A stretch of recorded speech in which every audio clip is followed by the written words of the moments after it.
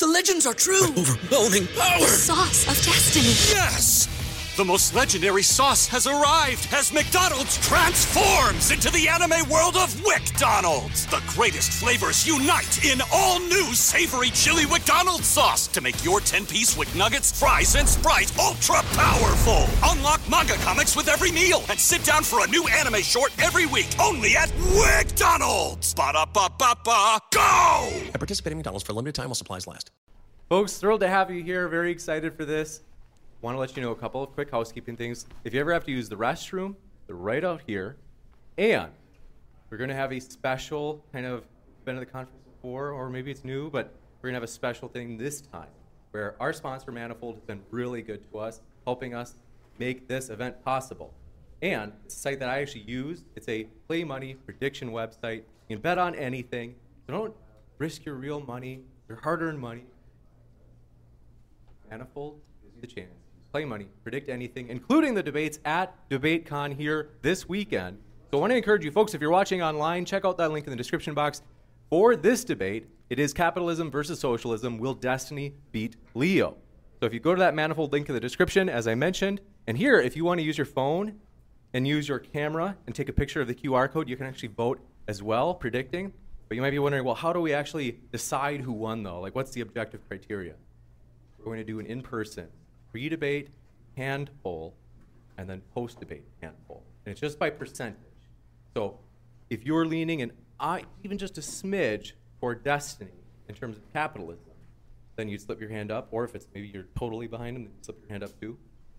If you're at 50-50, and you're like, I'm truly at 50-50, we ask you to not vote for that vote. If you lean toward Leo, socialism, any degree, we'll ask you to put your hand up. So just want to give you a heads up. That's coming. And we're going to have Ryan counting hands for that. He'll take the percentage. But I want to give a huge welcome. Stephen, we'd love to have you come up here. I want to say thank you so much for helping us make this event possible. It's a true pleasure to have you. So welcome, Stephen.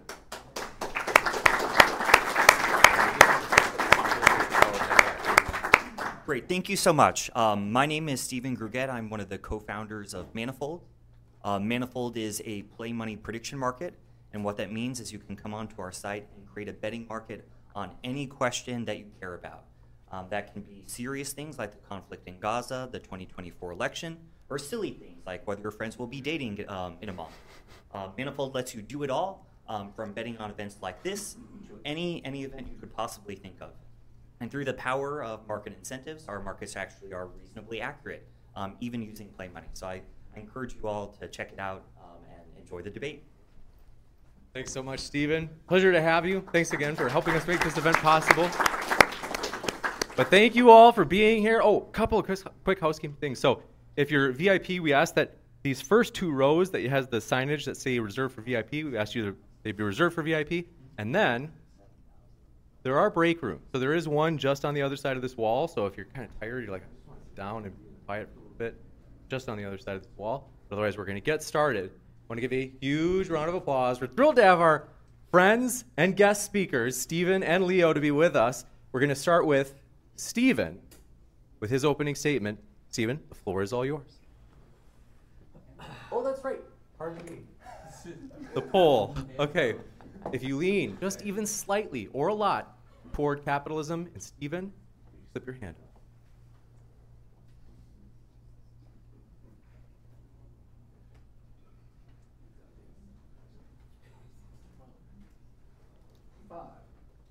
And if even just slightly or a lot, you lean toward Leo and socialism, could you slip your hand up?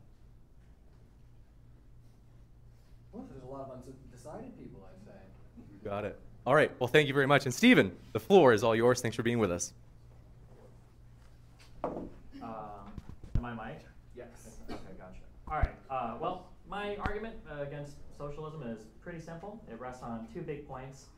The first point is that I feel like despite all the promises of Marx some 200 years ago, I don't think there has been any country that has actually enacted any form of socialism and has delivered on economic prosperity in the way that it would promise. It seems like overwhelmingly these countries run into problems with either authoritarian dictators taking over or an inability to conduct their markets in an efficacious way. among a number of other smaller or more local economic problems that run into communities that try to embrace like socialist or command economy policies.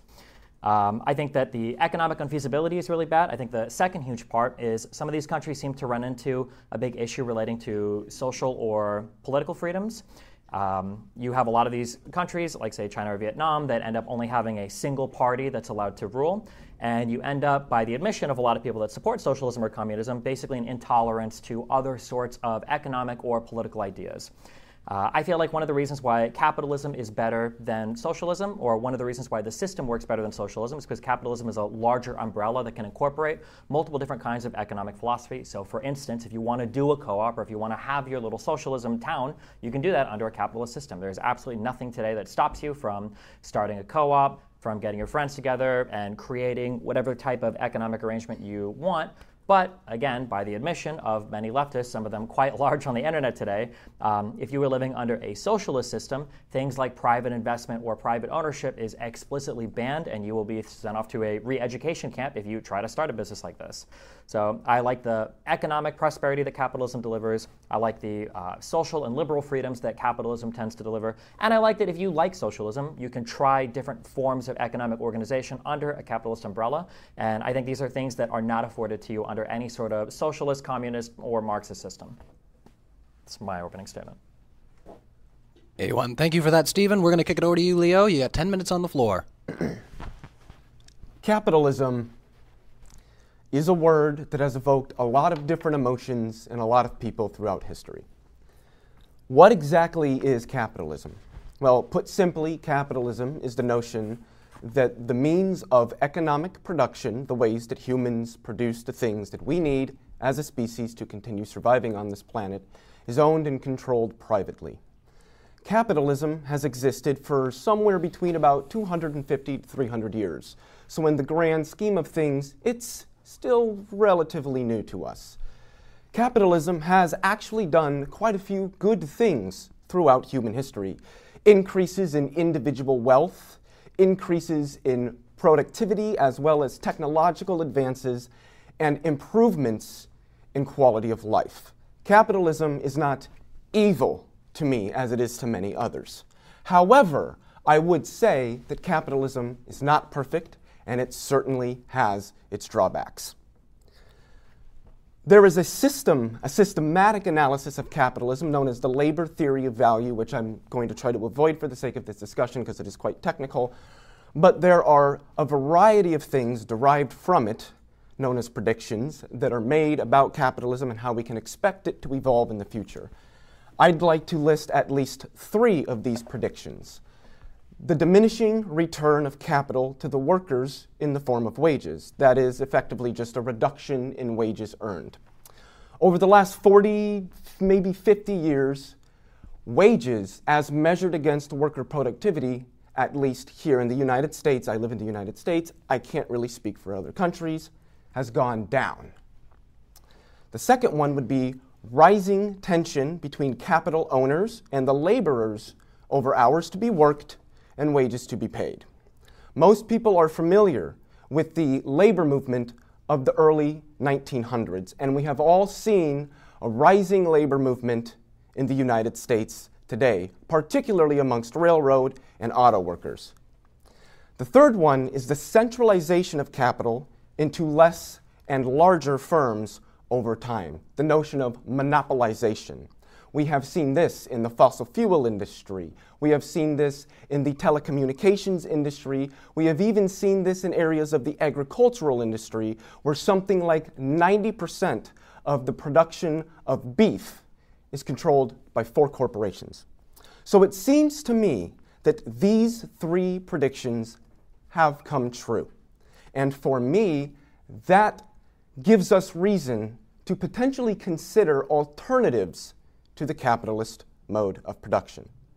I would say socialism, and I will be defending particularly market socialism, is something that we can look at and potentially implement as a means of transitioning away from capitalism into a fully socialist economy. What is socialism? Socialism is generally defined as a mode of production where the workers own and democratically control the means of production. Now, I, being a market socialist, believe in incrementalist policies that are anti-capitalist and that might kickstart this transitory stage from capitalism into socialism. Things like worker cooperatives, single-payer health care, nationalization of a variety of industries, running them like we do the post office, which is a nationalized institution. Things like the telecommunications industry, transportation, having robust public transportation, particularly at the national level, much stronger wage and labor protections, and an increase in green energy production alongside a nationalization of the energy production industry. Now, I think that these things would do a hell of a lot more for people broadly and would benefit society more than how we are operating today. I want to reiterate that I do not think that capitalism is evil or anything like that, as you might hear from many other socialists, but I do think that what we are seeing today is that humans are technologically advancing beyond the capability of capitalism to meaningfully maintain and provide for the humans that exist on this planet. I think that is why, despite producing enough food globally to feed 10 billion people, there's only 8 billion people on the planet, and yet 5 to 6 million humans die of starvation every year. I think socialism is something that we should all consider and look at as an alternative to the systems that we operate under today. Thank you. Thank you very much, Leo, for that opening statement. We'll kick it into the open dialogue. Gentlemen, the floor is all yours. I guess one of the things that I run into that is interesting is when we talk about capitalism, obviously we have problems with capitalism. Actually, before I get into this, do you consider countries like when Mao ran China or modern-day China or the Soviet Union, were these socialist countries in your eyes? No. No? Okay. So I find that it is impossible sometimes to defend capitalism in certain arguments against people that advocate for socialist reforms, because what I run into is I don't get to define capitalism as textbook capitalism. Textbook capitalism is perfect. There are multiple competing firms in every single section of the economy. There are no monopolies. The government regulation is absolutely perfect. Wages are always perfectly competitive. Workers get to have employees or employers fight over them for payments, and et cetera, et cetera, et cetera. We all know how capitalism works in a textbook. Most of us here have taken an Econ 101 or a Finance 101 class. That form of capitalism is easy to defend as the best system of economic organization ever. But I don't get to defend that system. I have to defend capitalism with all of its messy realities, with all of its imperfect implementations, with all of its contravening forces and actors, both global and domestic.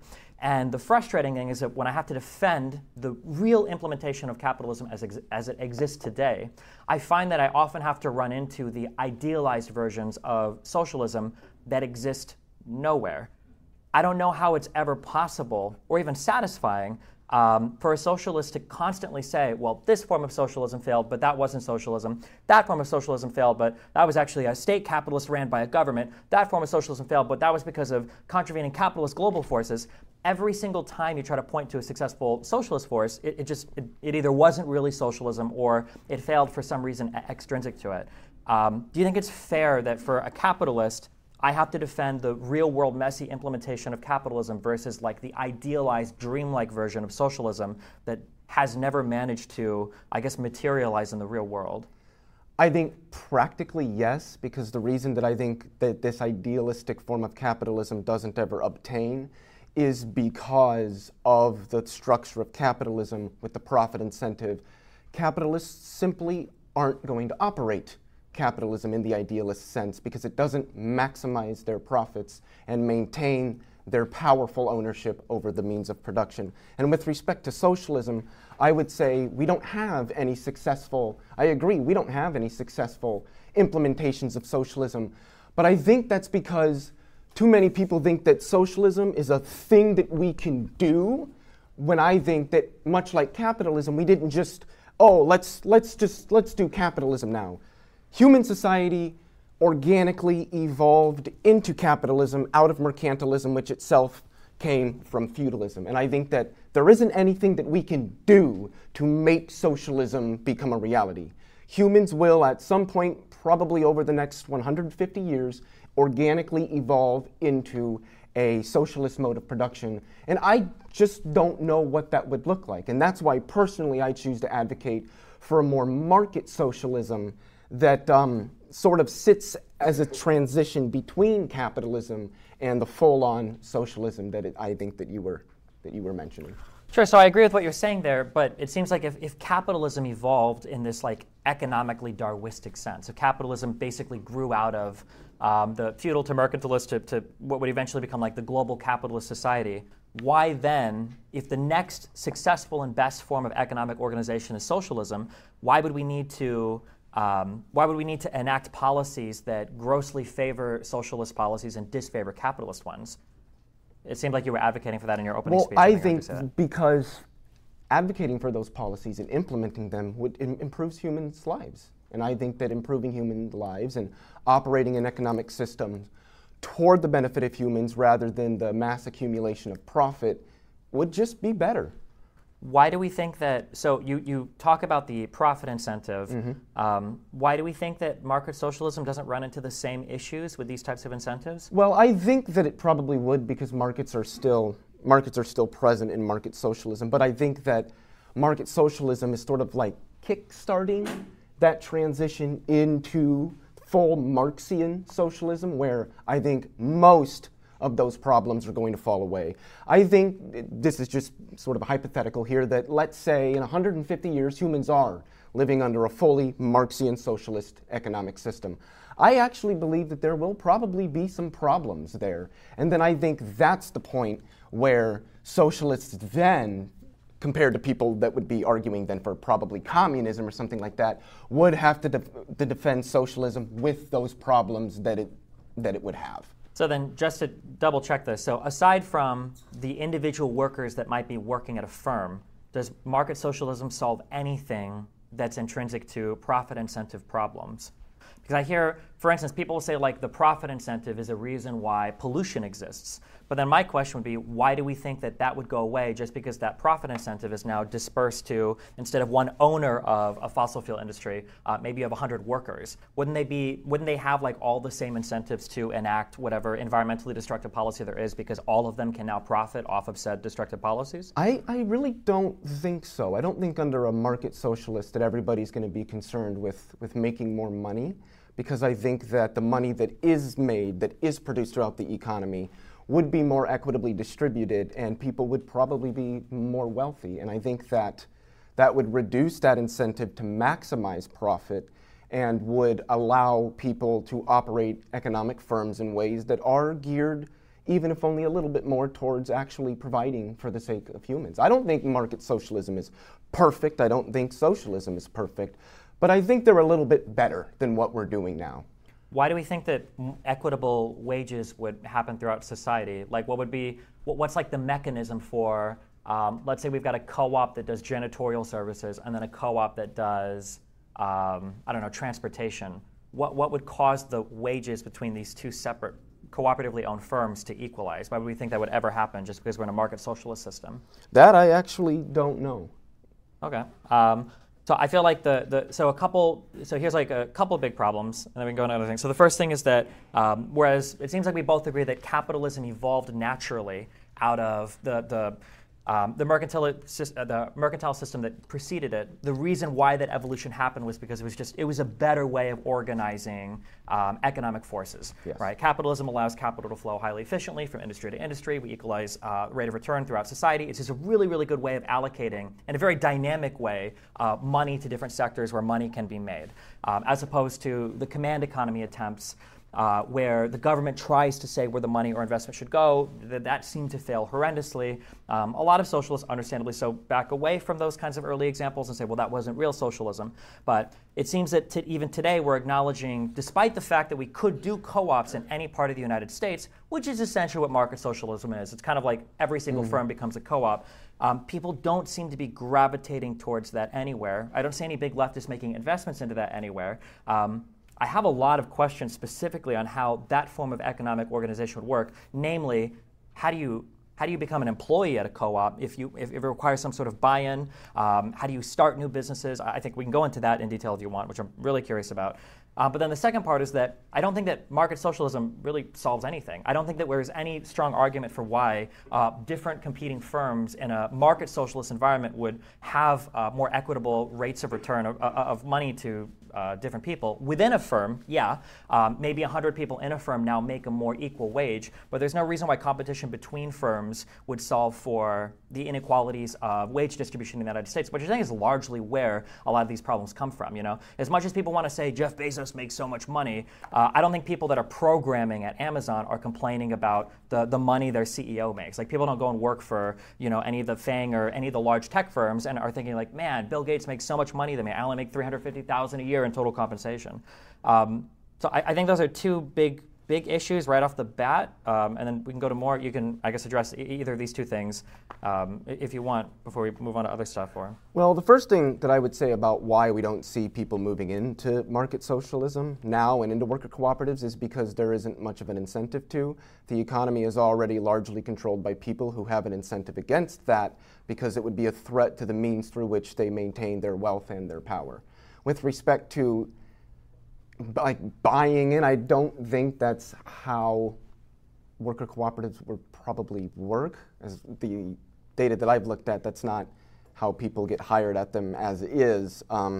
And with respect to the data that I've looked at, which it's sitting in front of me, I can cite it if you'd like, worker cooperatives operate as well, if not better, than traditional capitalist firms. And I do think that they're going to have problems. Like I said, I don't think worker cooperatives are perfect, but I do think that they are. What's that? Oh, I do think that they are a little bit better than capitalist firms. With respect to competition between them, I think there would probably still be competition between worker cooperatives. I don't know if it would be quite as ruthless as it is now, because I think that the profit incentive would be reduced and so would provide for a less of a ruthlessness to the competition. But I also think that there might be more cooperation involved even between industries as a result of decision-making at these firms being a little bit more broadened. And I think that a lot of people may look more towards cooperation rather than ruthless competition. But I should add just really quickly, I think competition is healthy. Even within capitalism, I do think competition is healthy. And I actually think most capitalists don't really like competition. Okay, and I think that's why we see monopolization in a lot of industries. Sure, that's possible. So we can say capitalists don't like competition, but I mean, a simple question. In your ideal market socialist transition, would capital firms that are privately owned, would those still be allowed to exist? I think for a time, yes. For me, it would be a slow transition, again, incrementalist, sort of starting with an incentive for new firms to structure themselves as cooperatives, incentives for current firms to structure themselves as cooperatives, and sort of that slow transition with incentives into worker cooperatives, and then say maybe, I don't know, I'm just sort of throwing out numbers for the sake of the argument, 30 years after that, the government sort of mandates that you have to be a worker cooperative at that point. Okay, so I don't think the argument that co-ops don't start because capitalists are, bullying them out. Which I'd be curious, like, what even are the mechanisms that are causing that to happen? Because, as you said, there are. I don't think it's bullying them out so much as they're just not doing it. It's not the system we currently live under. That's not what people are looking at.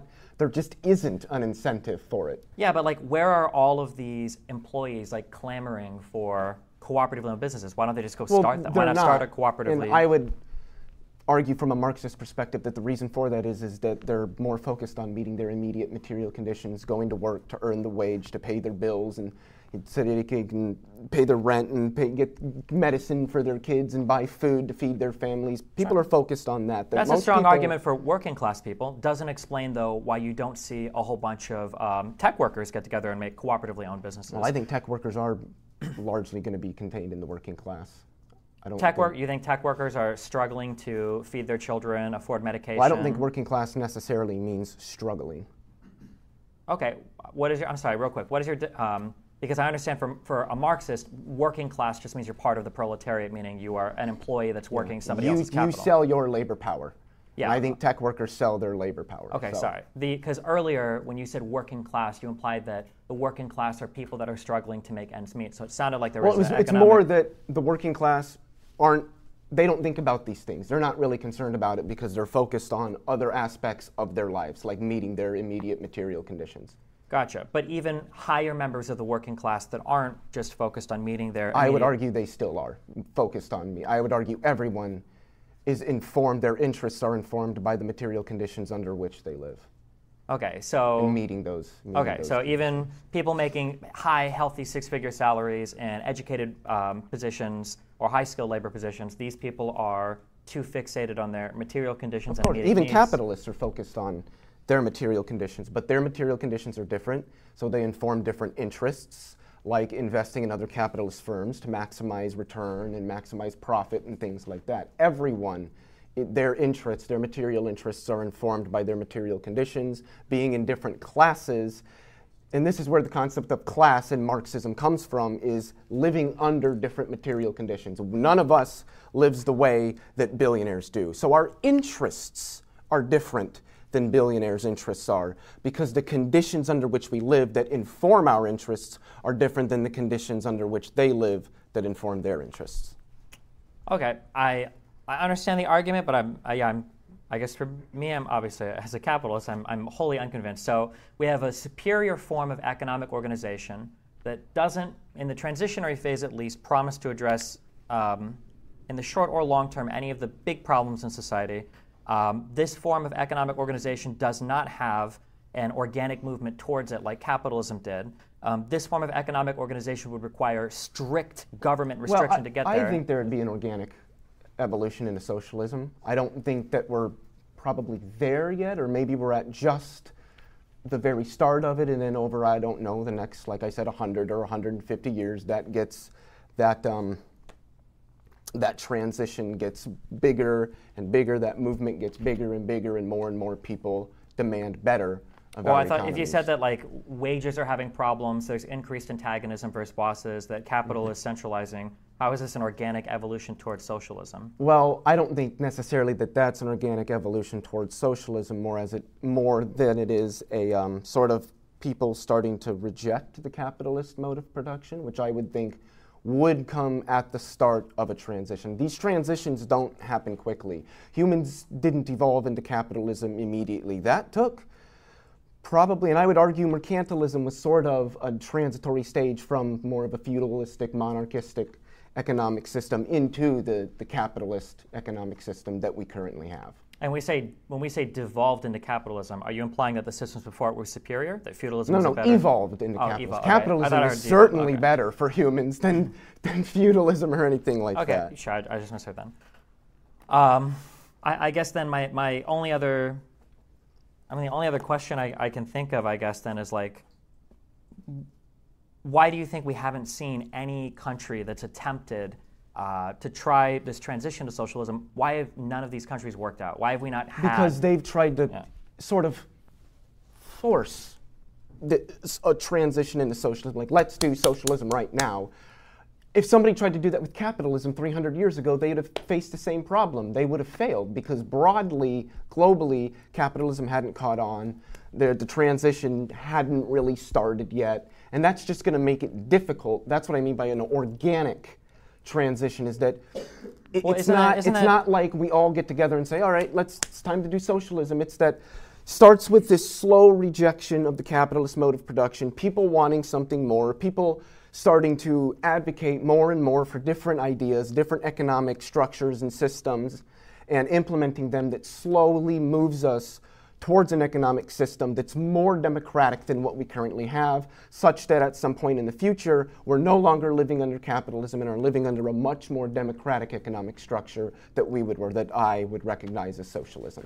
Wouldn't we argue that all of the early attempts at socialism were actually the opposite of that it wasn't forcing people into socialism, that these were transitory stages? I thought that was the whole point of vanguard parties, or the whole point of where China's I'm very much opposed to vanguardism. I would argue that vanguardism was essentially trying to force socialism, and that's why they failed. Also, Well, real quick, what's the difference between that and what you want to do with giving preferential loans to cooperative or market socialist companies and slowly easing back the amount of capital available for capitalists to invest in businesses? Aren't you essentially going to be creating the same type of vanguardism? I don't think that's the same as like putting people in work camps and stuff like that. I don't think those things that happened like with the Soviet Union and Maoist China and everything like that, I don't think the same problems would arise with the implementation of policies that incentivize worker cooperatives alongside capitalist firms. I mean, like I said, it's incrementalist. This doesn't just happen overnight. And things like universal single-payer health care, robust public transportation, public telecommunications, things that I mentioned, I don't think that's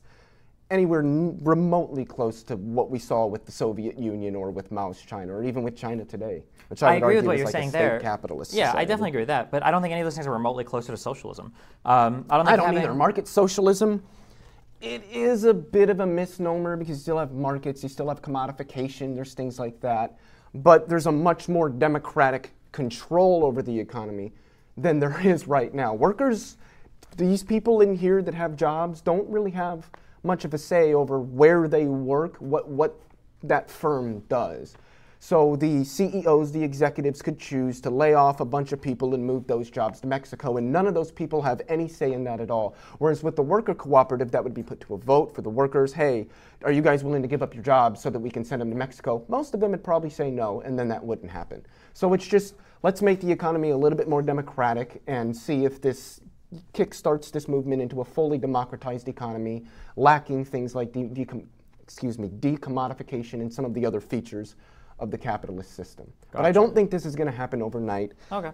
Or To be anything clear, like when you that. say more democratic, what you really mean is like less democratic for certain areas of more democratic, right? Because right now, if anybody wanted to create a co-op or a market socialist operating firm, you could do that anywhere. But in your idealized system, the one we're making steps towards, private ownership and private investment would effectively be illegal, right? You would never be allowed to do At that. some point, that would probably be the case. Well, necessarily, right? It would have to be the case. Yeah, right? at some point, but not like right away. It's not like, all right, we're going to make private investment illegal, and you can, because that would just completely destroy our economy. So we can't do that. And that's I didn't mean it. I just mean it's a tad ironic to refer to it as a more democratic system when certain ideologies are not only necessarily incompatible with the state, they would be banned from certain forms of economic participation as well. Well, I don't think those forms are themselves democratic. So I think that at some point, eliminating non-democratic forms of economic investment would be better for people. Okay. I think that's my back and forth. I don't know what else you want to talk about. Yeah. Yeah. Or how much time do you want? Yeah. Yeah. Let's look at the timer real quick there. One prompt is, Leo, isn't it a leap to assume socialism is the next step in economic evolution? Why not assume it would be some other yet thought of system? Because capitalism is an undemocratic system of economic control, and the next step would be one that would be democratic. So any economic system that is democratic, where the workers have that broad democratic control over economic production, would just be socialism. And to me, that is the next step. I would want to hear an argument for what would be the next step other than that, and what kind of model that would be and what it would look like.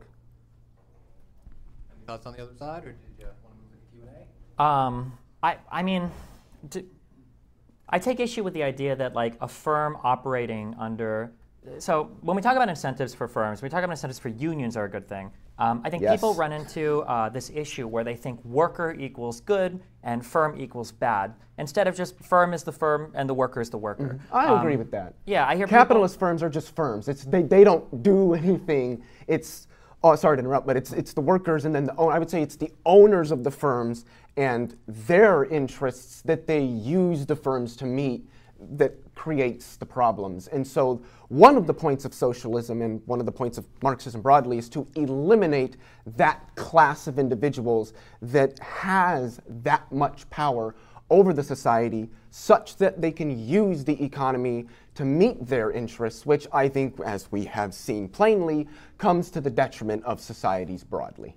Sure, that can happen, But I don't feel like there's been a convincing argument made on the other side that organizing these firms, taking away the capitalist owner and then distributing among the workers, because people associate workers with good, they think that more democratic, better for the workers, both of those things are almost certainly true, is going to be better for society. I don't think that's ever been demonstrated. I don't understand why there would be any mechanism where that would be true. You don't think a democratization of economies like we've done with our governments would be better for society like it was for our governments? I don't think necessarily that follows. Well, I would say I don't think it necessarily follows What I'm saying either. is all we're doing is we're shifting around some of the incentives, but it doesn't necessarily mean that these incentives are going to align in a way that's better for society. All it really means is the incentives are probably aligning in a way that's better for the workers. Now, if you're a worker in a particular firm, that's good. And but most people are workers. Most people are not workers of every firm in the United States, though. No, but most people are workers rather than owners. That's true, but more people buy from privately earned companies than work for different types of privately earned companies, right? Of course. So,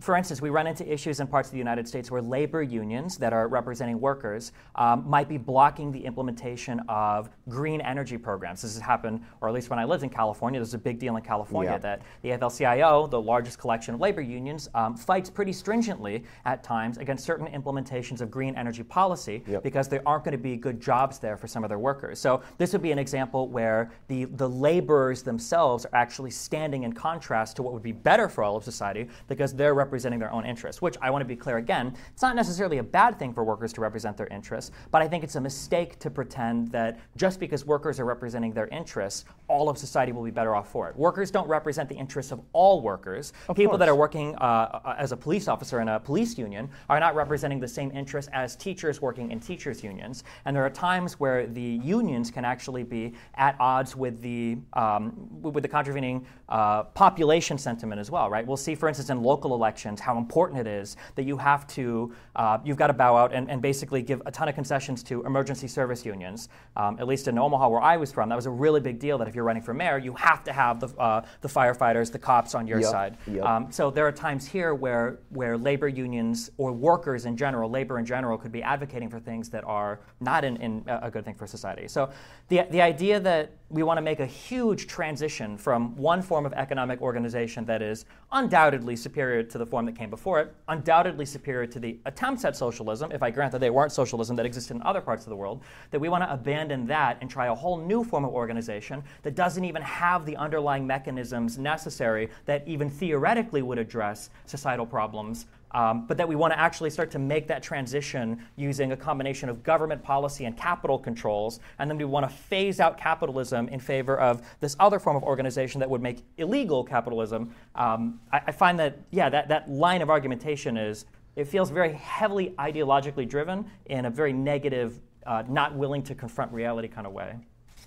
So one thing I would say is the mechanisms for capitalism didn't exist under monarchism or feudalism either. They slowly came about as humans began to evolve organically into different ways of organizing the economy. The mechanisms for socialism do not exist currently because we don't live under a socialist economy. Again, that organic evolution has to sort of happen of its own accord. I'm just advocating for policies and sort of not...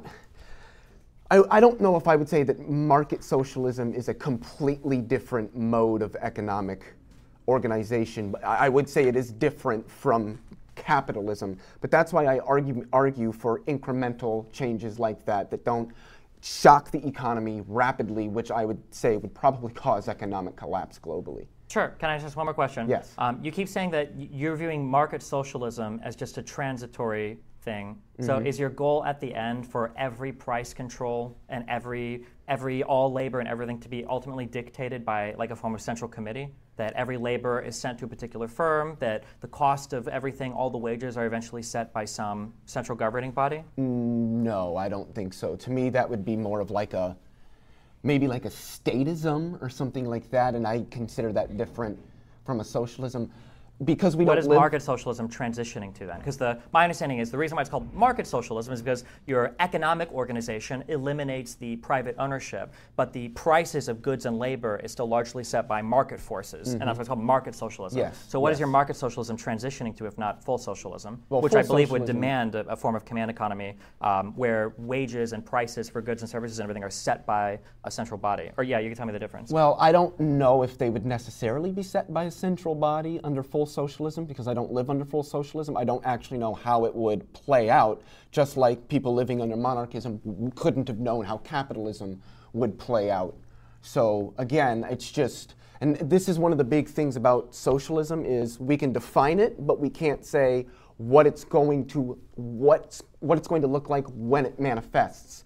Just like under monarchism, they couldn't have known. They might have had an idea of this, private ownership over the economy, but I don't think they would have known what that would look like when it manifests in the world, as we do now. Sure. And then So- final point, we keep saying they wouldn't know, they wouldn't know, they wouldn't know. The difference is nobody had to make government policy saying we're banning socialism, we're only doing capitalism, we're banning mercantilism, we're only doing capitalism, we're banning kings and queens, we're only doing capitalism. Capitalism grew because market forces are real, they're powerful, and that form of private organization just eventually exploded around the world and overtook what was there before it. We didn't have to, there didn't have to be a government policy massaging capitalism early on or banning competing forms of economic organization. It just took over. The difference here is that you are suggesting a move toward socialism using preferential government policy, meaning you're disfavoring the current capitalist organization. So you are asking to move against where I guess the markets want to be right now. So I don't think it's satisfying to say, well, they didn't know that capitalism would be like this. Like, yeah, sure, but nobody in the beginning was forcing the early economies to transition to more market-based systems. So I feel like it's a bit different there.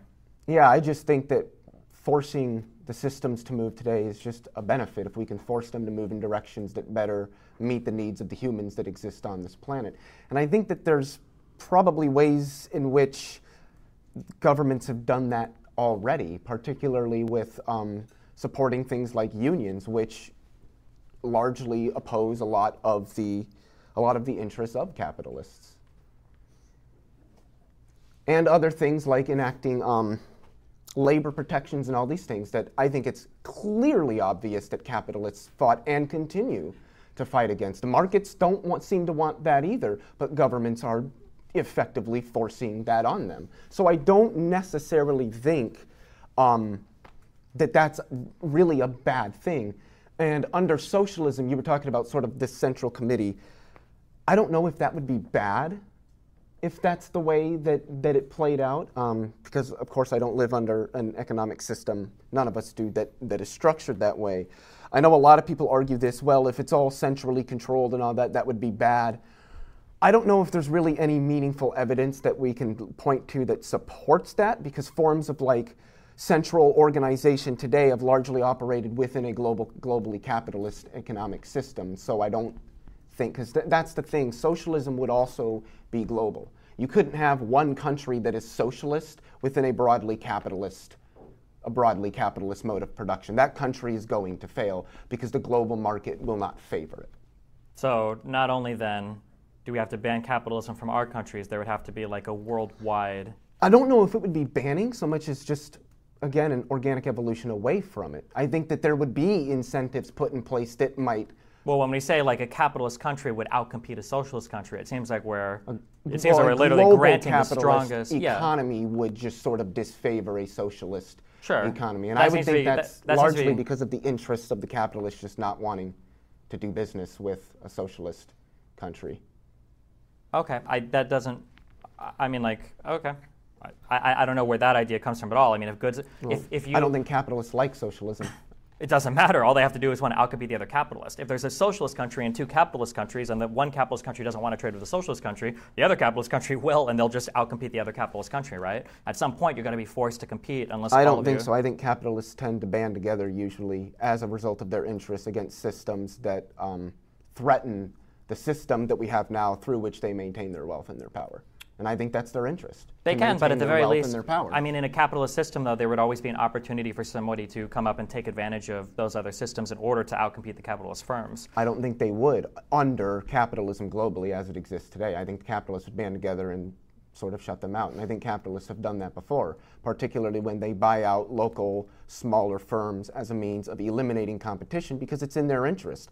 I want your customers because then I can just funnel more money into my pocket if you're not out there taking their money. I mean, Well, if you but that's think not about only in their interest, that's also in the interest of the people that are running those businesses, right? well, that is the capitalists. Maybe. I mean, if to use the tech example from earlier, do you think that a tech startup with 4 or 5 people, that those people should be banned? It's a bad thing if they sell their business Well, to Amazon no, or Microsoft? 4 or 5 people is already pretty much kind of like a worker cooperative. Yeah, in well, a that's what I'm saying. sense. Because in a lot of early tech startups, you might just give equity and very small wages to people. So you're saying that those people selling their business to a larger tech firm, that's necessarily a bad thing? Necessarily a bad thing? No, but I think that generally speaking, that's not really a good thing for small firms to sell out. Okay. Eliminating competition. I mean, if you think about it, if there's 2 companies that you can buy a product from and they're the only 2 companies, they can charge you whatever they want. There's no other company for you to go to that offers cheaper products because they bought them out. And I think that's largely why they do it. It's in their interests. They make more money. All right. We can go back and forth on this forever, so what do you want to do? So yeah, what we're going to do is we have a little, a couple other prompts, but I do have a fact here from McKinsey Global Institute from 2017 to start this question. So up to 1/3 of U.S. workers could be displaced by 2030. Globally, between 400 and 800 million individuals will be put out of job by automation and will need to find work. So we're talking about 1,000 people at a place that get replaced by robots, and now you only need 3 people to fix the robots. So the question is, socialism can provide financial security and social safety net for people who lose their jobs to ever-advancing robots, AI, and technology. How is your view as socialism or capitalism? So how is that going to resolve that? Marx actually talks about this. I don't really want to get into what he said because that goes into LTV and I'm trying to avoid that. Not because I can't defend it, but because it's just, we don't need to talk about it. It's complicated. But yeah, imagine in 2048 when currently 40% of current jobs don't exist. It's not that these people are lazy and don't want to work, it's there literally are no jobs for them to do. Do they just starve to death because they can't earn money? Of course not. We'd have to capture some of that income or some of that wealth that the economy is creating to provide to them so that they can maintain their existence. I don't know what else they would do to earn the money that they need to survive. And I think that kind of shows that capitalism as an economic structure we're slowly, with automation and other things like that, we're slowly moving past its ability to meet our needs as humans. And that at some point, it will just organically happen that capitalism will fall away for a more socialist-looking or socialist-structured form of economic production. Is the McKinsey Institute, what is never mind, I won't even ask. I don't know what the political leaning is. There's something called the lump of labor fallacy. It assumes there is a fixed amount of labor in a society for a given population to work. I'm pretty sure we've been hearing, I think literally since Marx, that all the jobs are going to be eliminated because of the sewing loom or because of the printing press or because of the automobile or because of whatever. It hasn't happened yet. Unemployment in the United States is at historically low percentages, lower than it even should be for a healthy economy. The idea that in some number of years, all of a sudden we're going to run out of jobs, we're going to run out of labor, we're not going to have anything left to do. Again, it's been said over and over again, I'll believe it when I see it. I don't think any reasonable economist has given an actual prediction stating that we're going to run out of work. Again, this has been said for hundreds of years over the world, and it just doesn't happen. There's also a second thing I want to talk about here that I think is really important. So we have this idea that robots might replace people. And I mean, the assumption would be that they're doing the job more efficiently than the people would be. I think it's interesting that the counter-argument from the socialist perspective is, oh, no. Well, in a socialist environment, we wouldn't lose those jobs. So does that mean we're going to have like a bunch of people working jobs like in suboptimal ways that could just be better automated? Like at that point, wouldn't it be better? And again, I have to contend with my real capitalist implementation with the fantastic socialist implementation. In the fantastic socialist world, I guess we ban all forms of automation. Computers don't exist anymore, and we've got 400 women in a warehouse, locked up doing math equations all day so that calculators never replace their jobs. Wouldn't it be better to have a system where we actually just do all the automating, but we tax it a bit higher? We take the taxes, we distribute it in society, and instead of taking a job where there were 1,000 people working, and in the socialist environment, they're still working the same dumb jobs. Well, in the capitalist environment, those 1,000 people working are now 200 people working, but they're taxed a bit higher. And then the 800 people working are, just given higher earned income tax credits or higher negative tax returns or something like that. Wouldn't that be a better way of organization rather than just having laborers endlessly defend shitty, out-of-date jobs that probably, aren't even going to be competitive with other firms or the rest of the world? I think so, yeah. I think you would have to do something like that under capitalism as automation increases. Also, as we have technologically advanced, do you think most workers today are doing as productive, like actual direct productive labor, like a coal miner or somebody working in a steel foundry? Do you think people are doing work like that as much or more today as they were, say, 100 years ago? Or do you think that I think our labor is a lot more technical and abstracted, of course, from like direct like mining rocks. Yeah, of course. Okay.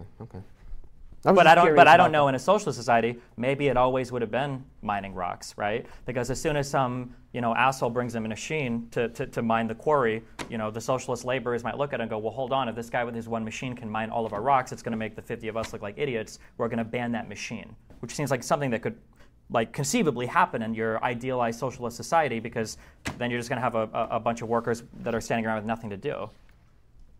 So under full socialism, I don't know the place that currency would have, but I would think that as long as there is some form of currency as we understand it today, there will have to be some sort of universal basic income, which I think socialism would be much more amenable to than capitalism would, which I think that at some point within the near future, something like a universal basic income is probably going to be adopted in the United States, maybe amongst other countries as it is. I don't know when, but I think in the near future that is something that's going to happen as a result of the rise of automation and the need for people to still maintain some level of income so that they can purchase, the goods and services that they need to live their lives.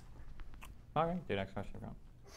All right. Our next prompt here. A common criticism of capitalism is that it fails because there are no profits in things like protecting the environment, nature parks, building parks. Socialism solves these market failures. Thoughts on the panel? I'm not even sure if I would agree with that. I would have to hash out that with whoever asked that question. I'd have to hash that out a little bit more with them, tease out a little bit more information. So I don't even know how much I would agree with that.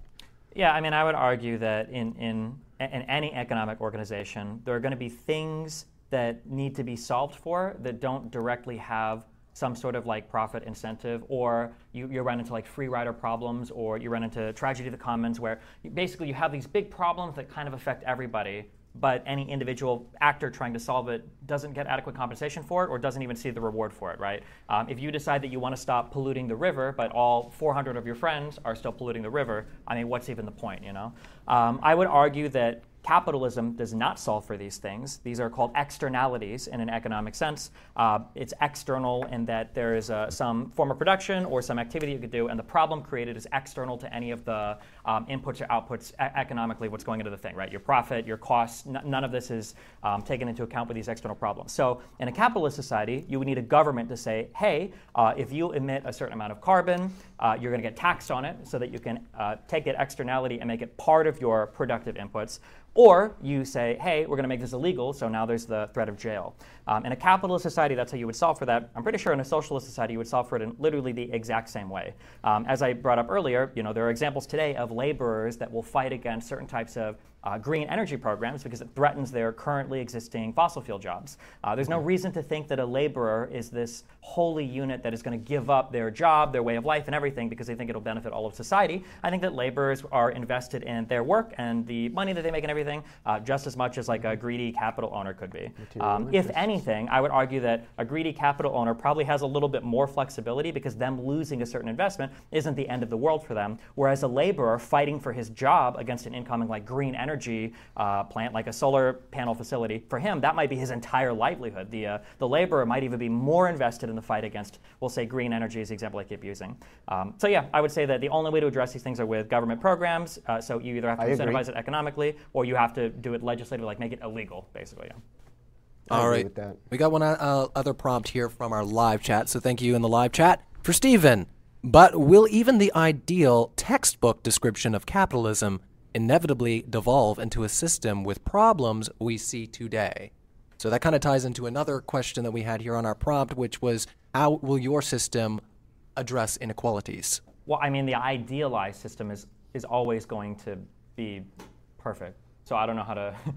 like an idealized socialist system would have every firm also looking out for other firms, and every worker would be united with every other worker's struggle, even if they work in different firms. In an idealized society, I don't think it would actually happen. In an idealized capitalist society, every single negative externality would be priced in via government policy such that everybody is ultra incentivized to do things in the way that's the most advantageous to society at all points in time, right? And like in the perfect capitalist society, there are health insurance markets and hospitals available for everybody that's competing all across the borders, and there's enough government incentives to make sure that everybody is like competing in the best way for the best healthcare outcomes, et cetera, et cetera, et cetera.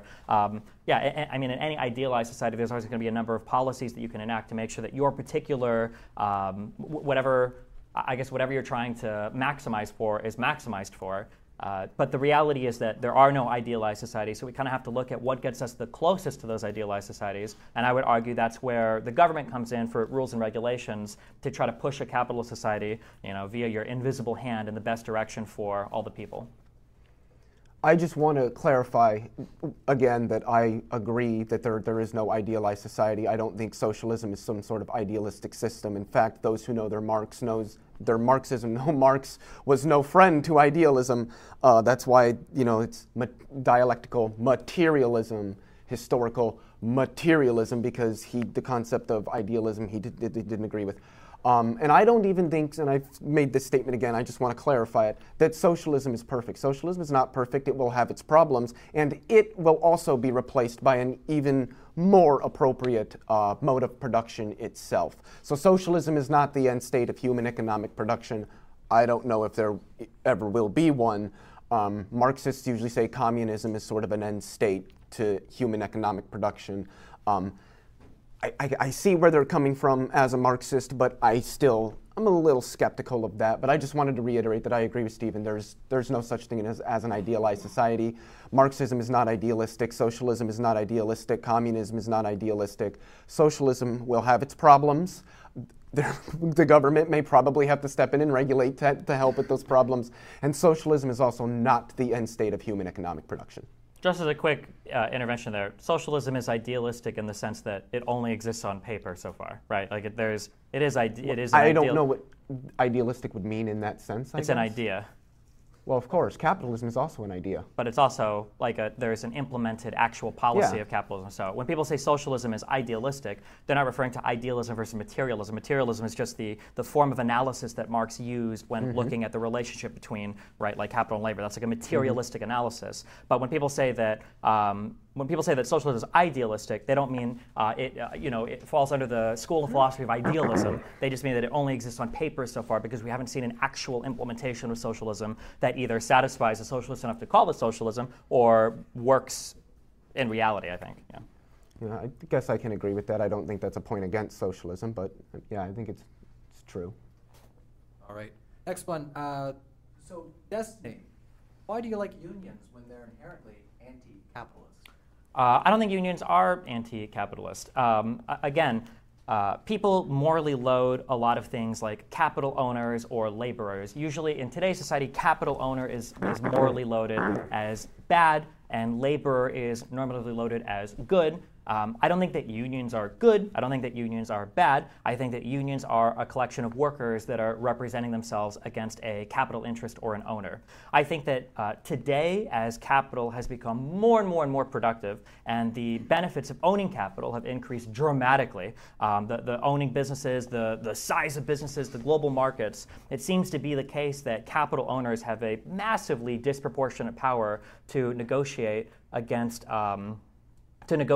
laborers. So in that sense, when your market forces are starting to heavily favor one side as it favors the capital owner, it's probably a good idea that laborers have some ability to negotiate as well. So in that sense, like, I'm massively in favor of labor unions. I don't think it's a free market or a good capitalist market when monopsony power or monopoly power exists on the behalf of the capital owner. And I could envision a different society where there aren't very many capital owners, where laborers have a ton of rights and they can fight for way too high wages, and they're putting all sorts of business sectors out of business, and the capital owners might need a few more protections. But historically, I'm not sure if that's ever happened. And where we're at right now today, it seems to be pretty obvious that the laborers themselves need more protection. So in general, I'm in favor of labor unions because it gives laborers the ability to negotiate and fight against capital power more effectively.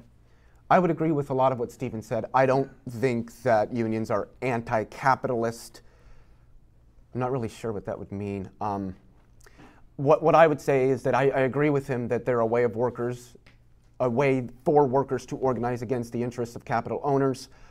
But what I would also say, sort of as a question, just to get people thinking, is why do capital owners have so much power over workers that workers have to band together to organize against them? And also, should we have a class of individuals that has that much power over society to begin with? Just food for thought. All right. This next one, I'm going to read it verbatim. Will sex box replace streetwalkers? Who will clean them? Will that create more jobs or less? Oh, this roller coaster ain't over, fellas. Is the sex worker union fucked or not? Pun intended. Myself, I'm not really sure how to respond to that one.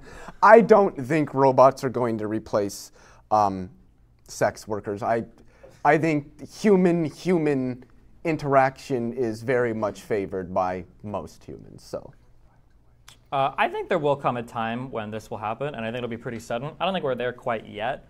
There are definitely forums online you can go to where people are starting to talk to AI robots online.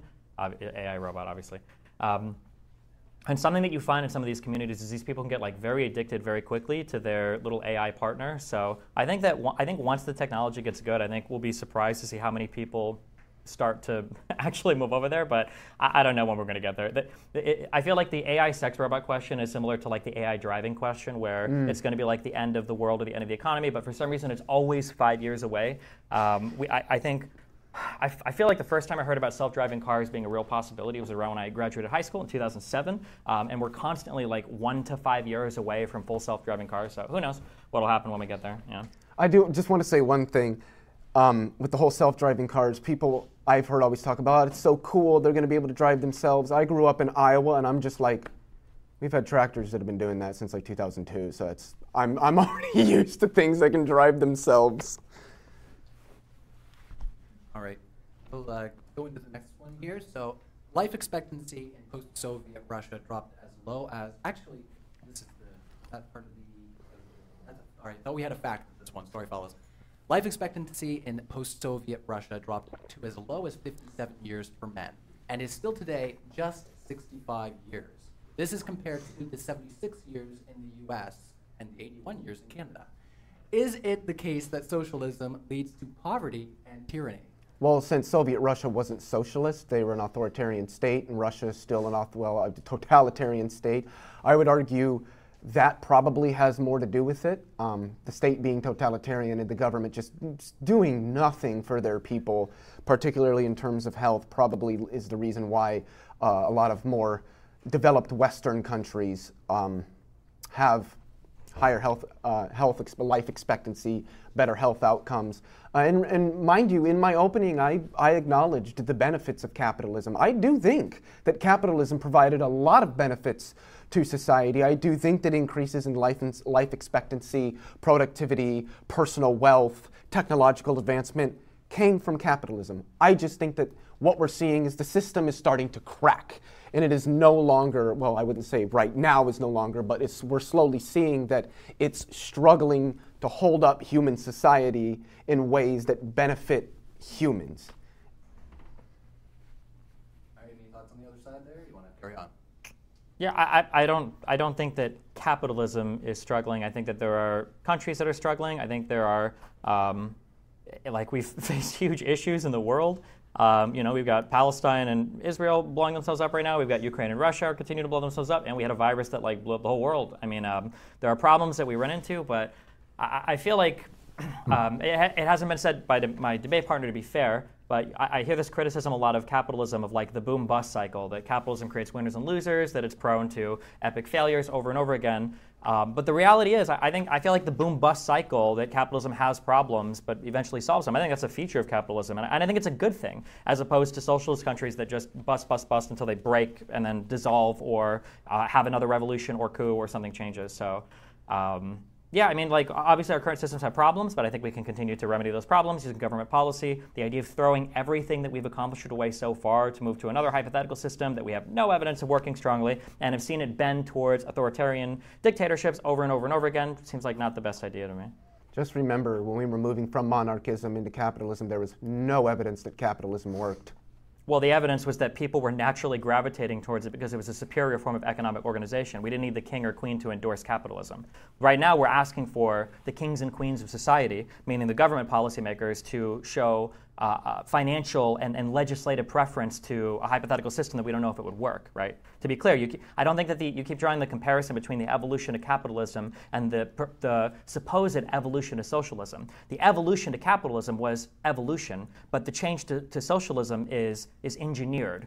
There's no guarantee that an engineered solution is going to work as organically or as well as a naturally evolved system would work. So I don't know if I would say that socialism is an engineered quote-unquote solution, or that's how we will evolve into socialism. If we're saying that we make preferential loans to cooperatively owned companies, again, and we start to make disfavorable cooperatives loans. Isn't socialism, and market socialism is sort of a misnomer. It's not really socialism. So, but I just think that it's sure. better But at some than what point, we have now. you're banning capital owners. You want to ban private ownership. So this is an engineered thing, right? Yeah, much like we banned slavery, or that might be a debate to some people, but for the most part, I would say we've banned slavery. And I think that's good. Banning things isn't always bad. Sure, I don't disagree. I don't know if I would say that slavery is hard, because every time socialists argue that they don't normatively load the word capitalism or socialism, the comparisons to capitalism are always things like slavery, which I feel like is, at least in my personal opinion, is normatively loaded. I think most people consider slavery to be a bad thing, but... I wasn't trying to attach slavery to socialism there. Sure. So I just wanted to clarify that. All right, you got it. We got another one. Capitalism is better than slavery, a lot better. I would prefer capitalism 8 days out of the week and twice on Sunday over slavery. So, like I said, I don't think capitalism is evil. I just think we're starting to see it fail. All right. Well, let's ask the next one. In a survey of 12,000 American workers, nearly 50% said they felt their job had no meaning and significance. The same percentage said that they were unable to relate to their company's mission. Would workers have higher job satisfaction under capitalism or socialism? Job satisfaction, fellas. I think under any system where workers are appreciated more by their firms and paid well, I think that there would be more appreciation and satisfaction with their jobs, whether that's capitalism or socialism. Any economic system where workers are appreciated by whatever firms they work for, are paid well, that they would have more job satisfaction. I'm kind of agnostic on that. I'm not sure. I'm trying to think about if you have a bunch of McDonald's workers and they feel alienated. I debated a guy, Michael Albert, who's the founder of participatory economics, and I think the phrase that he used a lot was alienated from your labor. Mm-hmm. I don't know if the alienation from your labor exists because you feel like you don't have a lot of control over your job, or if it's just because your job fucking sucks.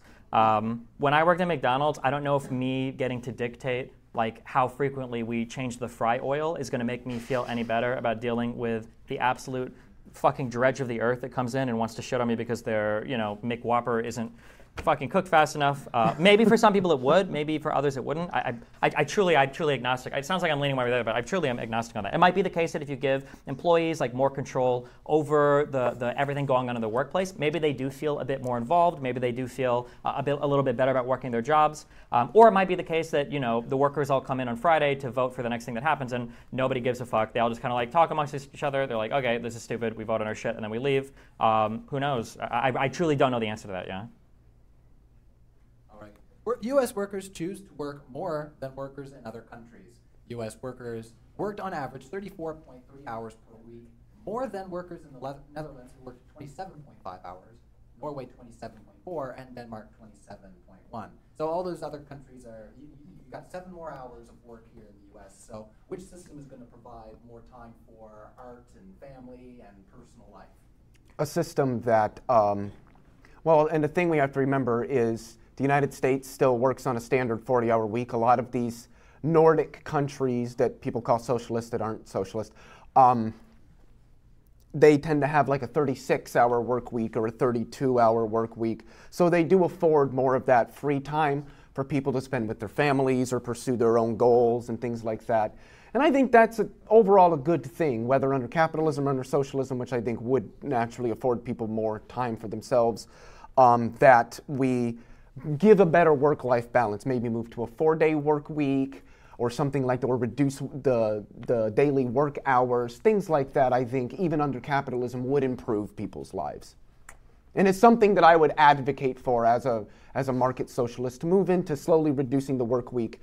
Because as we have seen, productivity tends to stay the same, if not increase, as there's a better balance between work and life.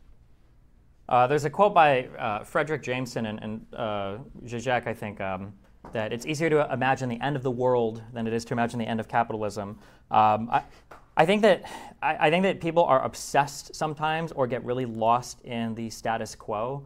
And my feeling is that 40-hour work weeks are just a horrible status quo that, for whatever fucking reason, both workers and managers cannot imagine moving away from. I don't know where this comes from. I don't know why the obsession with this exists.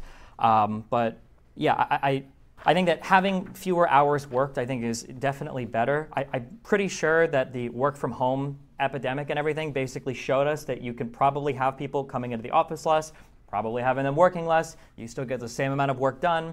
I'm waiting in the United States for the dominoes to start falling on this, where people finally realize that, okay, fuck it. I know you're salaried at 40 hours a week. If you clock it, because I also don't know if it's, maybe I'm just getting selective stories, but I hear so many people that work in tech will say yeah, I have a job. I code probably I've heard anywhere from 2 to 12 hours a week of work, or from 2 to 20 hours a week of work, depending on what you're doing. But the idea that you have to be sitting at your computer being productive for 40 hours a week is ridiculous. Nobody does this. And even for menial or low-skilled labor, that's the case as well. Again, I remember from my restaurant work, I'd say you probably spend around, depending on when you're working and your hours, you're spending anywhere from 20 to 50% of your shift just bullshitting because there's nothing to do. Yeah. And doing your job faster fucks you over because you just clock out early and you don't get fucking paid. There's no reward for doing your job faster. So yeah, unless to you the original, get more work just shoveled onto you because you work so well, yeah, we'll give you more. Yeah, to respond to the prompt, fewer hours worked I think is definitely a better thing, but for whatever reason, in the United States especially, we are status quo obsessed people, and we will not move away from things without substantial pushes from either somebody doing it first and it working, or something different. Yeah, and yeah, we've seen that time and time again with a lot of different things. Yeah. I got to say, you've been quite agreeable in this debate. I like it. Well, that's because my position is capitalism. Capitalism is very agreeable. So, well, we're going to go into the Q&A. So while I ask everybody to make a line, if you guys want to tell each other one thing you like about each other's system, just one thing, and we're going to make a line here, just behind the plug there. So everybody can see us. You guys want to? Well, one thing I would say is the advancement that capitalism has provided thus far in human society. 1 second, hold on, just while Leo's talking. No, I said what I said, that capitalism has provided for humans thus far. I do still think that we are starting to see the system crack a little bit. But capitalism has provided for humans, has provided for increases in personal wealth, and what was the other thing I was going to say? and actually increases in, family time, because we don't toil away 12 hours a day in a field 6 days a week anymore. So capitalism has done a lot for human society. I just don't think it's going to do so indefinitely into the future. All right, and quick thoughts over there, Destiny, on Is it what they said about their system or about the system? something you like about socialism? About socialism? I feel like the strongest argument is a more macro one for socialism, that the more dispersed decision-making is throughout society in general, probably the more empowered individuals feel that where they're taking place in society. And work and labor is probably one of the largest avenues that we express our will, desire, the amount of time that we spend, our emotional, psychological, and physical toils happens at the workplace. So I feel like the strongest macro argument for socialism is just the idea that if in an area that you spend so much of your life, if you could give any amount of control back to a person that's working in that environment, and on top of that, any amount of profit or any amount of the fruits of their labor back to them, I think that sort of empowerment across all of the laborers in a particular society, I think is probably the best macro thing to focus on for a socialist system, I think. I think that's a good point. Well, thank you to both of our speakers. We're going to go into our Q&A, and we got a lot of people lined up here waiting to ask questions, so we're going to get through these. Here, your question. My question's for Leo. In the beginning, you mentioned we have a lot of starving people and way more food than we need, than we need to feed them. Can you describe in your mind the specifically what socialism would solve to fix that issue? Because it seems really complex, and I'm having trouble. I think socialism would probably not overproduce food for the sake of profit, and would probably be more focused on a more equitable distribution of food, focus more on let's feed people rather than let's make a bunch of food so that I can make money. And so I think that sort of incentive of production, so that I can make a lot of money falls away with socialism, and it's more let's produce for the sake of what humans need, which I think so Marx called it the crisis of the overproduction, that capitalism overproduces because it's just trying to saturate the market with products for the sake of profit. I don't think socialism would do that. I think that production would be more centered around providing for humans rather than providing for profit. And Wait, so this is a quick question on that. Why, if you've got 20 workers and they're deciding if they want to overproduce food or not, and all of them make money for the overproduction of food, why would they not all vote to overproduce food? Well, I just don't think they'd want to. And in full socialism, I don't think people would be doing things for the sake of profit. I don't know how much. I feel like this is where the idealistic, the citizen of the world kind of comes in, that in order for socialism to work, we rely on, in a capitalist society, we just need one person to not want to overproduce. But in the socialist society, we would need every single worker to come together, or at least 51% of them, and say, we're not going to overproduce for more profit. Well, I think under market socialism, most of the workers wouldn't feel like they need to overproduce for greater profit. All right. Your question, young fella. Yeah, so I want to bring up a concept of contract laws. So it seems like with the evolution of contract laws, when we've seen changes of economies, that the fuel that we have for capitalism is the ability to contract my labor for something else from you, or barter between two people. And it seems to be a fundamental human nature to desire to own their own property and claim it's their own, and to be able to freely exchange those goods. You got mutual assent, you got consideration between two or more people. You said your end goal was to eliminate the ability, it sounded like, to enter into those type of contracts where I can't exchange my labor or goods for what I consider to be profit and beneficial to me, and that your ideal system, not idealism, your perfect system would be one in which it would go contrary to human nature and to our foundations of liberty.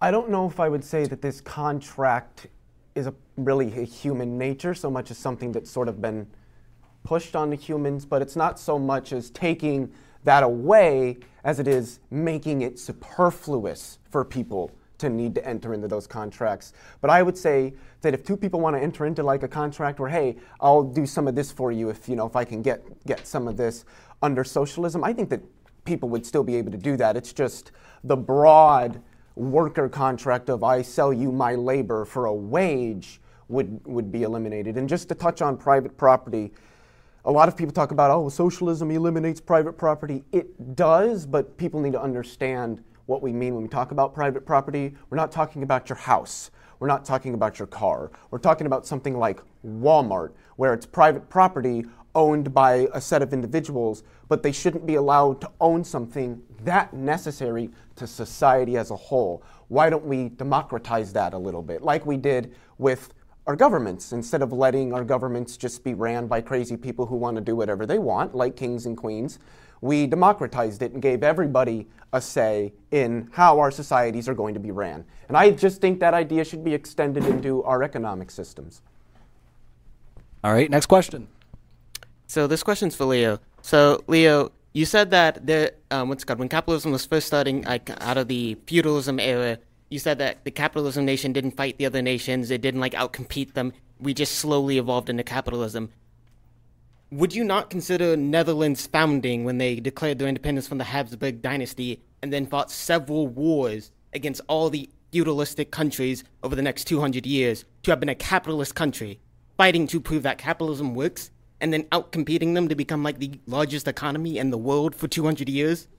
Well, the first thing I would say is I don't think I said that capitalists have never fought with each other or anything like that, but I would say that whole war had probably had a lot, was due to more than just, hey, we're going to fight for capitalism. I think that there were personal interests involved in there, and that's probably why. Like with most wars, I think that it usually comes down to personal interests of people that hold a lot of power that are going to send others to fight their battles in a foreign nation and die, than that it's people who just choose to go kill other people because they're not like us or something like that. War is a bit complicated, and I usually think that most of them are fought because of personal interests of powerful people.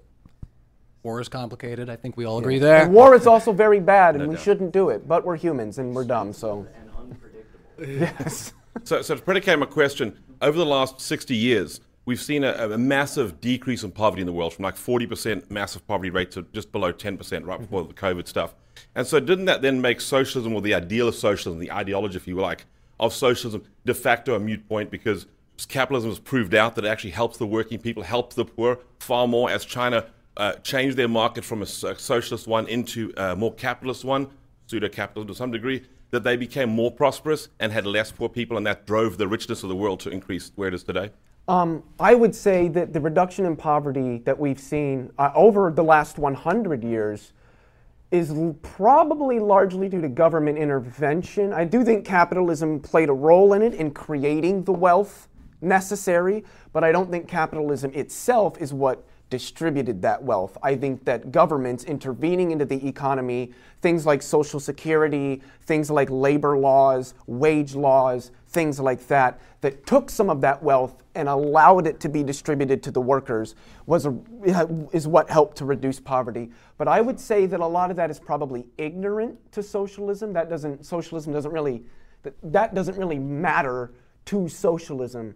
But like I've said, I do think capitalism has done a lot to benefit society, and creating the wealth to lift people out of poverty is one of those things. We could look at China as they moved away from a lot of Mao's policies. What was it? Something like 800 million people were lifted out of poverty. So I do agree that capitalism produced a lot of the wealth to lift people out of poverty, but in my opinion, I would say that government intervention to more equitably distribute that wealth is probably a bigger contributor to the reductions in poverty than the capitalist system itself. All right. So next question. Yeah, he's got a question for each of you, so 15 seconds each for questions. Yeah, this is a quick one. What is your opinion on price controls in markets in general? Whether that be for, special goods, non-elastic goods, whatever. I'll let Stephen go. I think that there are very unique times where price controls can be beneficial. The most important thing to keep in mind with price controls is market forces are real and they have to be respected. If you're setting a price above or below what's happening, you need to be ready to deal with the external ramifications of that. We've seen in places like Venezuela, where largely their economy completely fucking failed, is because the price controls were probably far too aggressive in that country versus other things where price controls can be more reasonably set. I would agree with a lot of what Stephen said. I do think that there are unique instances where it can work, but under a capitalist system, like he said, we have market forces, and those forces do need to be respected. So I would say that, for the most part, I am against the notion of price control. Good to hear. This is a question specifically for you, Leo. Since the advent of the use of mediums of exchange, individuals in their economic societies have been able to garner a greater leverage in negotiating a more optimal outcome. How is the use of currency and wages to democratize the economy any different than the use of ownership and voting shares controlled by the workers? From my perspective, it seems that you want to democratize the workplace, not the economy, so that workers can vote for their interests, even if it is antithetical to the interests of society or the consumer or the business itself. So to start with market socialism, that would be more a democratization of the workplace rather than the economy. But I think I would have to disagree personally that society broadly wouldn't want a more democratic society, because our economies are features of our societies, and they are not democratic right now. And I'm a big fan of democracy here. So I think that working toward extending notions of democracy into our economy, which I think takes time, would be a benefit to society broadly. All right, your question. Hi, Sean. Hi. So I have a question for you, actually, because every time we talk about socialism on the internet, people say, we're not in favor of that authoritarian stuff. We just want to subsidize worker co-ops. But the thing is, this strategy has already been tried. In Venezuela, when Hugo Chavez took office, there were 877 worker co-ops. He then guaranteed them loans at 4% interest rate from the government, which is half the rate for a traditional firm. That ballooned to 60,000 worker-owned co-ops in the nation of Venezuela. So there's a study on this, which is the Workplace Democracy and Social Consciousness Study, a study of Venezuelan cooperatives from Camila Pinheiro Harnacker. And what she found when looking at these co-ops is that they consistently voted to reduce their memberships, to increase the profits for the individual members of the co-op. They consistently voted to not sell to the government store at the cheaper rate and instead sold internationally. And this caused the Venezuelan government, and including Hugo Chavez, to basically state that worker-owned co-ops are just a group of capitalists with private ownership. This is not socialism. And in order to have socialism, we have to force it upon them. And this is when they started seizing all these firms. So if you're not in favor of authoritarian socialism and you're putting worker-owned cooperatives as the alternative, and that in practice just led with an extra step to authoritarian socialism, like, why not just skip that and go there, or come up with a different solution? So the first thing I have to say is I'm not sure what the phrase authoritarian socialism means. That would be the forcible seizure of these private firms. Which I don't think is what socialism is. I can't really comment or speculate with respect to the study that you cited. I'd have to read it myself. I don't really know much about worker cooperatives in Venezuela or how they played out. I'm sure there's probably a lot of cultural differences between Venezuelan people and American people, but co-ops in America, and I can cite a multitude of studies on this, the same things have not occurred. They have not voted for the same things. They operate as productively, if not more so, than capitalist firms. Are worker cooperatives perfect? No, I do not think that they are. But I still think that they are favorable to traditional capitalist firms. Also, just a quick thing on that real quick. I think this is one of the reasons why I'm going to be honest. I never read Capital because fuck that shit. But I'm pretty sure that even most Marxists don't read. I'm pretty sure that Marx himself would consider that a worker working in a market socialist firm there's still an exploitation of labor that's happening there. They're just the exploitation of labor is owned by the employees themselves. Yes. But I'm pretty sure that what Marx would have advocated, I don't know if Marx technically advocated for anything, but what he described in the future settings of socialist or communist societies was the mode of production would change such that it wouldn't be market forces determining what your final outputs are. It would be a central committee. So the reason why any market socialist firm would eventually not have workers voting to sell their stuff internationally or to the government is because at some point you would just dictate to these firms. You'd say you need to produce 100 bushels of corn. Corn is in bushels, right? I don't know. Or 100 apple trees, or I should know. I'm from fucking Nebraska. I should know bushels of corn. Or you would have to milk 100 cows, or you would have to produce 100 anime sex robots or whatever. All of this would be done from a central committee. It wouldn't actually be the workers themselves choosing ultimately what they're producing. Yeah. Watch out for those evil sex robots. Your question. So, Leo, can you define the organic shift that you were so you say mercantilism into capitalism was organic, right? So you assume that the organic shift is going to happen in 100 to 150 years? Or is that just in that was just sort okay, of numbers okay, for the sake of argument. And it then could be Destiny, 200, 300. Destiny, for you, why not just debate or advocate for the perfect idea of capitalism when a lot of your opponents seem to want to debate or go for this perfect idea of certain types of. I argue for changes in capitalism. I admit I'm wholly uneducated. I don't understand how monopolies work in the United States or more specifically, I don't understand how antitrust law works in the United States because I don't understand how so many massive tech companies can continue to acquire so many other massive tech companies. I think it's ridiculous that Microsoft just bought Activision Blizzard, and I don't even know why Activision was allowed to buy Blizzard. Or why. Way back in the day, I think Facebook bought Instagram, Facebook bought, I think Snapchat and WhatsApp. I think they own all of those apps. So, yeah, I'm now. Yeah, I don't understand how. So yeah, when I talk about capitalism, there are things that I would truly change too. It's funny, I brought this up as an argument against him that should 4 workers be able to sell their tech company to a larger company? Is that bad? I actually do think that's bad. I don't like the idea that firm organization in the United States in certain sectors is basically centered around this concept of we need to create a firm and build it up so that it's big enough to just sell it to a bigger firm. Personally, I think that's an incredibly toxic way of approaching firm cycles in a capitalist system. I think it's anti-competitive by definition. So yeah, there are things that I advocate for in a capitalist society to make it better. Yeah. And to answer your question, I don't know what the organic evolution into Freudian slip into socialism would look like because, at least I don't think, I'm living through it right now. I think I might see by the end of my life the start of that.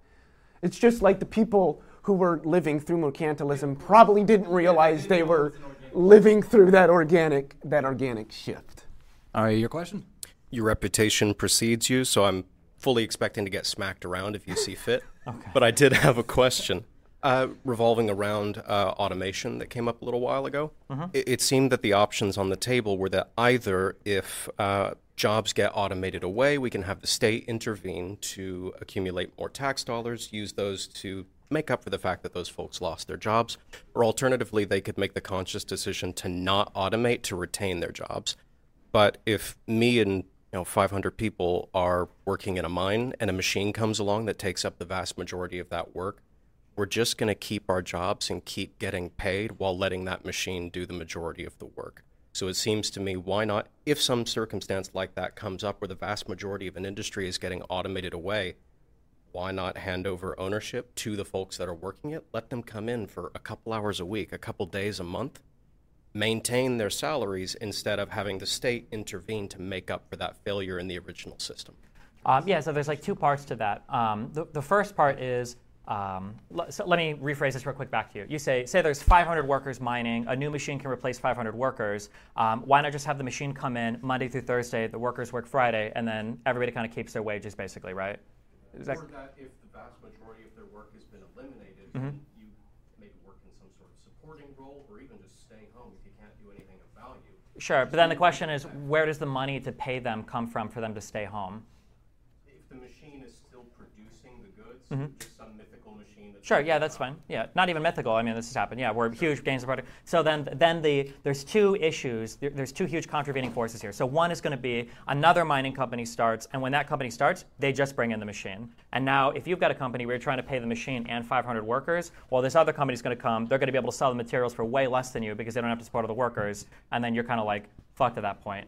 The second thing could be that you would say, well, any machine created for this particular thing would always be owned by workers coming in, which is some form of worker ownership. But then the issue that you run into next is who's going to be creating the machines, because there's not going to be as much of an incentive to do it.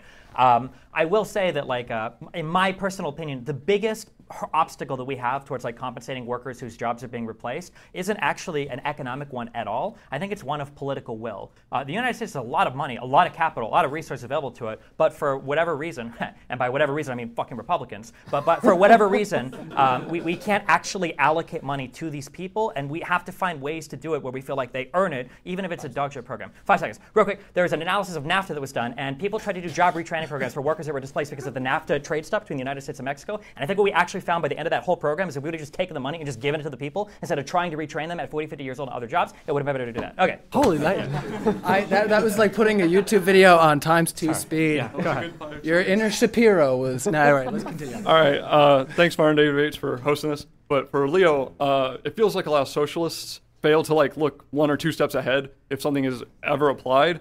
The main thing I would look at is a lot of our companies and firms are vertical in their labor. There's the sweatshop workers, there's the engineers, there's the management, and there's so on. Why, as an engineer, I'm vastly outnumbered by the floor workers and so on, say if I make some kind of like the iPhone or something as Apple.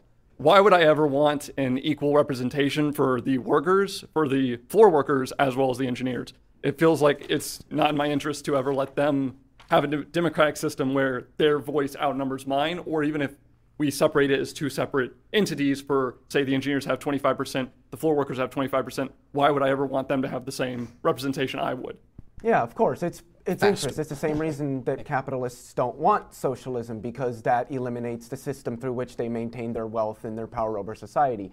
The engineers, the skilled workers, make more money. So why would I want those who I make more money than to be like put on equal footing as me? I make more money. I want to keep making my money. I don't think that it's that the engineers' income would drop. I think it's that the sweatshop workers would not be sweatshop workers anymore. They'd be a dignified worker with some level of control over the work that they do, and they would probably make at least closer to what the engineers, the skilled workers, are making versus what it is now. But you are right, it would be in the interest of those who earn way more money than sweatshop workers to not want sweatshop workers to be on the same level as they are. It comes back to a phrase that I think is very simple, yet really makes the point in a lot of different arguments, that when you are accustomed to privilege, equality will feel like oppression.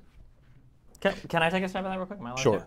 You bet. So part of the argument for equal representation or democratic representation is, one, it doesn't necessarily have to be equal, right? If there are 5 engineers and 1,000 laborers in a factory that are like actually producing the components, it's not like the 1,000 laborers have 500 times the voting power as like 2 engineers, or 200 times the voting power as 5 engineers, or whatever, right? It could be that you vote on different parts of your jobs. I think that the strongest argument for these types of voting things that you can have at these workplaces, even when the work is heavily vertical, is maybe groups of workers would have the ability to vote for or against something that's suggested by other workers. Let's say the engineers decide that, hey, we can continue to make iPhones in the ordinary way, or we found like a new highly skilled way to make phones where if you like crush your ball sack, okay, you can make the phone at 500 times speed, right?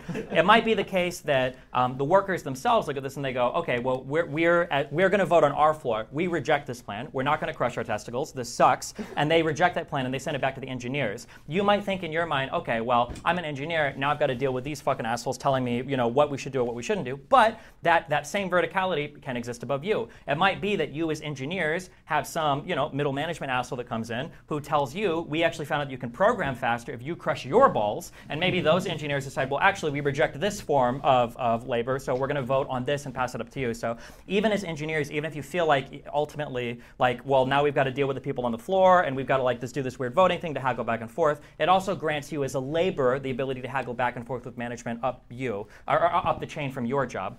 Because again, if we're talking in a Marxian sense, the difference between labor and ownership means that if you're labor, there's always going to be somebody above you, no matter how high a job you have, because you're always going to be answering to some sort of private owner, some sort of CEO, some sort of board of investors or external investment. Yeah.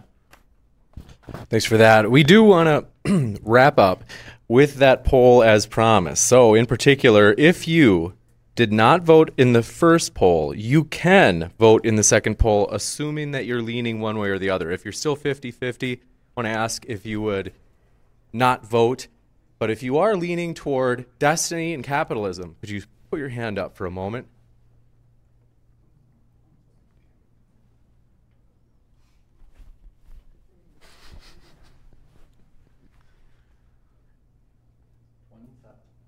Okay. And then it is a percentage, remember. So in terms of percentage change, if you are leaning toward socialism in Leo, could you slip your hand up? Okay, 1, 2, 3. We got 4. All right, so at the start we had 89% of the room in favor of Destiny and 11% in favor of Leo. And let me just do the math right quick on what we got here. While Ryan does the math, just want to remind you there are bathrooms just out here outside of this door. We'll have lunch in just a moment. That'll be on your own, so you can go wherever you want. If you're watching online, check out that Manifold link. You can still vote as Ryan does the math. You can see online on the screen here. So we had a 1% increase. So we had, for statistics, Well, we had 28 votes. come on over to speak into the mic. Sure thing. All right, so from the start, we had 28 votes. So at the end, we had 25 people for Destiny, 3 for Leo. The percentages are 89% for Destiny. At the end, we have 90% in favor of Destiny, and we actually had 31 votes. So we had 3 extra votes at the end, and an extra 1% went to Destiny. So I think that would conclude our Manifold poll. Thank you very much, Ryan. Want to give a huge round of applause. Stephen, I enjoyed that discussion. Yeah, thanks a lot. Thanks so much, folks. We'll let you break for lunch. We're looking forward to seeing you at the next one. Folks, if you're watching online, don't forget to hit that subscribe button, as there are plenty more debates coming up today, live and in person at DebateCon 4. You don't want to miss it. Hit that subscribe button right now. Thanks for being with us today, and we look forward to seeing you at the next debate in 1 hour, live and in person, here from Dallas, Texas.